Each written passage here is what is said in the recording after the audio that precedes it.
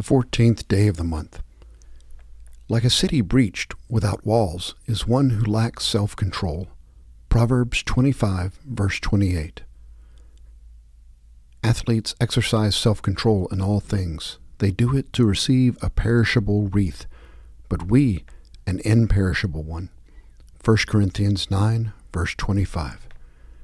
Today we consider self-control as a fruit of the Spirit. Self-discipline is not a favorite pursuit for most of us. Self-indulgence is the more popular pursuit, for that is much less work and certainly more fun in the short term. In the verse above from 1 Corinthians, Paul seeks to motivate us by comparing the short and the long view of things. The wreaths of wilting laurel leaves placed upon the heads of winning athletes in ancient times is not to be compared to what James 1:12 calls the crown of life that the Lord has promised to those who love him. As a part of your offering to God today, honestly answer these questions. In what part of my life do I have sufficient self-control? In what areas do I need to improve? Am I determined to bring about improvement with the help of God? Opening prayer. God, you call me to ever greater devotion and service.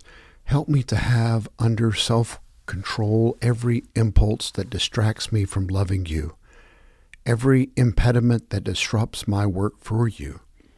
As a trainer prepares an athlete for the contest, so discipline me that I may grow in strength and endurance and may receive the crown of life from your hand.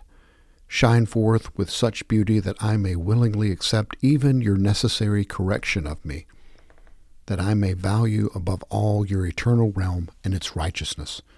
Through Jesus Christ, the pioneer and perfecter of our faith. Amen. Psalm 119, verses 1 through 8. Happy are those whose way is blameless, who walk in the law of the Lord. Happy are those who keep his decrees, who seek him with their whole heart, who also do no wrong, but walk in his ways.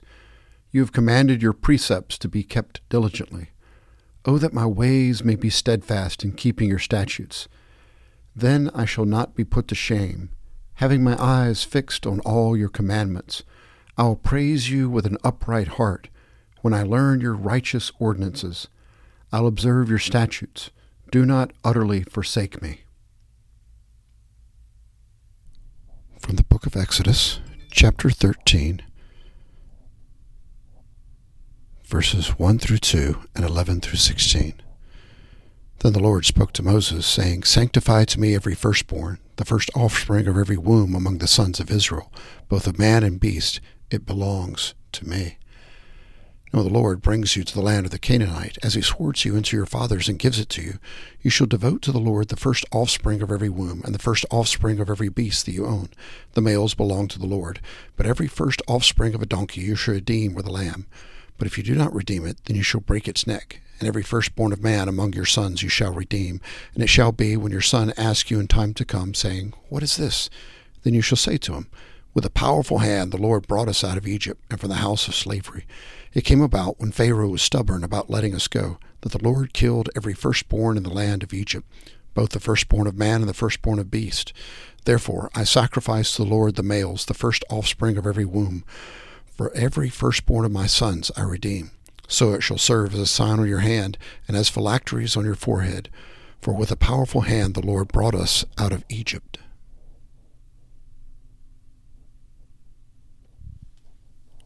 1 Corinthians 15, verses 51 through 58. Behold, I tell you a mystery. We will not all sleep, but we will all be changed. In a moment, in the twinkling of an eye, at the last trumpet. For the trumpet will sound, and the dead will be raised imperishable, and we will be changed. For this imperishable must put on the imperishable, and this mortal must put on immortality.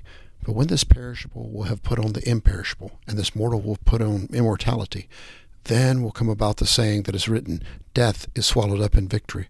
O death, where is your victory? O death, where is your sting? The sting of death is sin, and the power of sin is the law.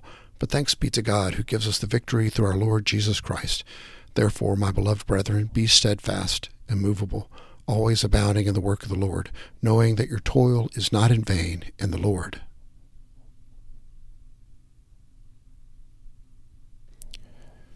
From the Gospel of Luke, 24th chapter, verses 1 through 12. But on the first day of the week, at early dawn, they came to the tomb, bringing the spices which they had prepared. And they found the stone rolled away from the tomb. But when they entered, they did not find the body of the Lord Jesus. While they were perplexed about this, behold, 2 men suddenly stood near them in dazzling clothing.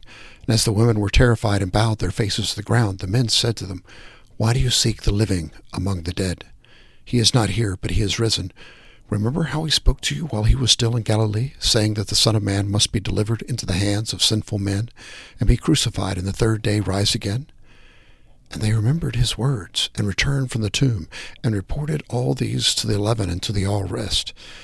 Now they were Mary Magdalene, and Joanna, and Mary the mother of James, and also the other women with them were telling these things to the apostles. But these words appeared to them as nonsense, and they would not believe them. But Peter got up, ran to the tomb, stooping and looking in. He saw the linen wrappings only, and he went away to his home, marveling at what had happened. This is a reading of the Word of God for the people of God. Thanks be to God.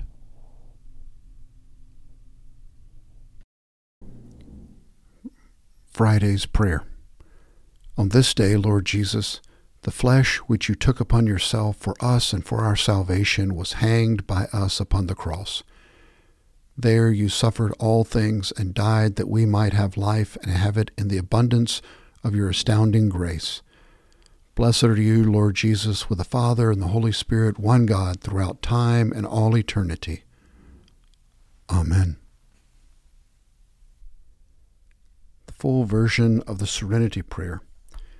God, grant me the serenity to accept the things I cannot change, the courage to change the things I can, the wisdom to know the difference, living one day at a time, enjoying one moment at a time, accepting hardship as the pathway to peace, taking as he did the sinful world as it is, not as I would have it, trusting that he will make all things right if I surrender to his will, that I may be reasonably happy in this life, and supremely happy with him forever in the next.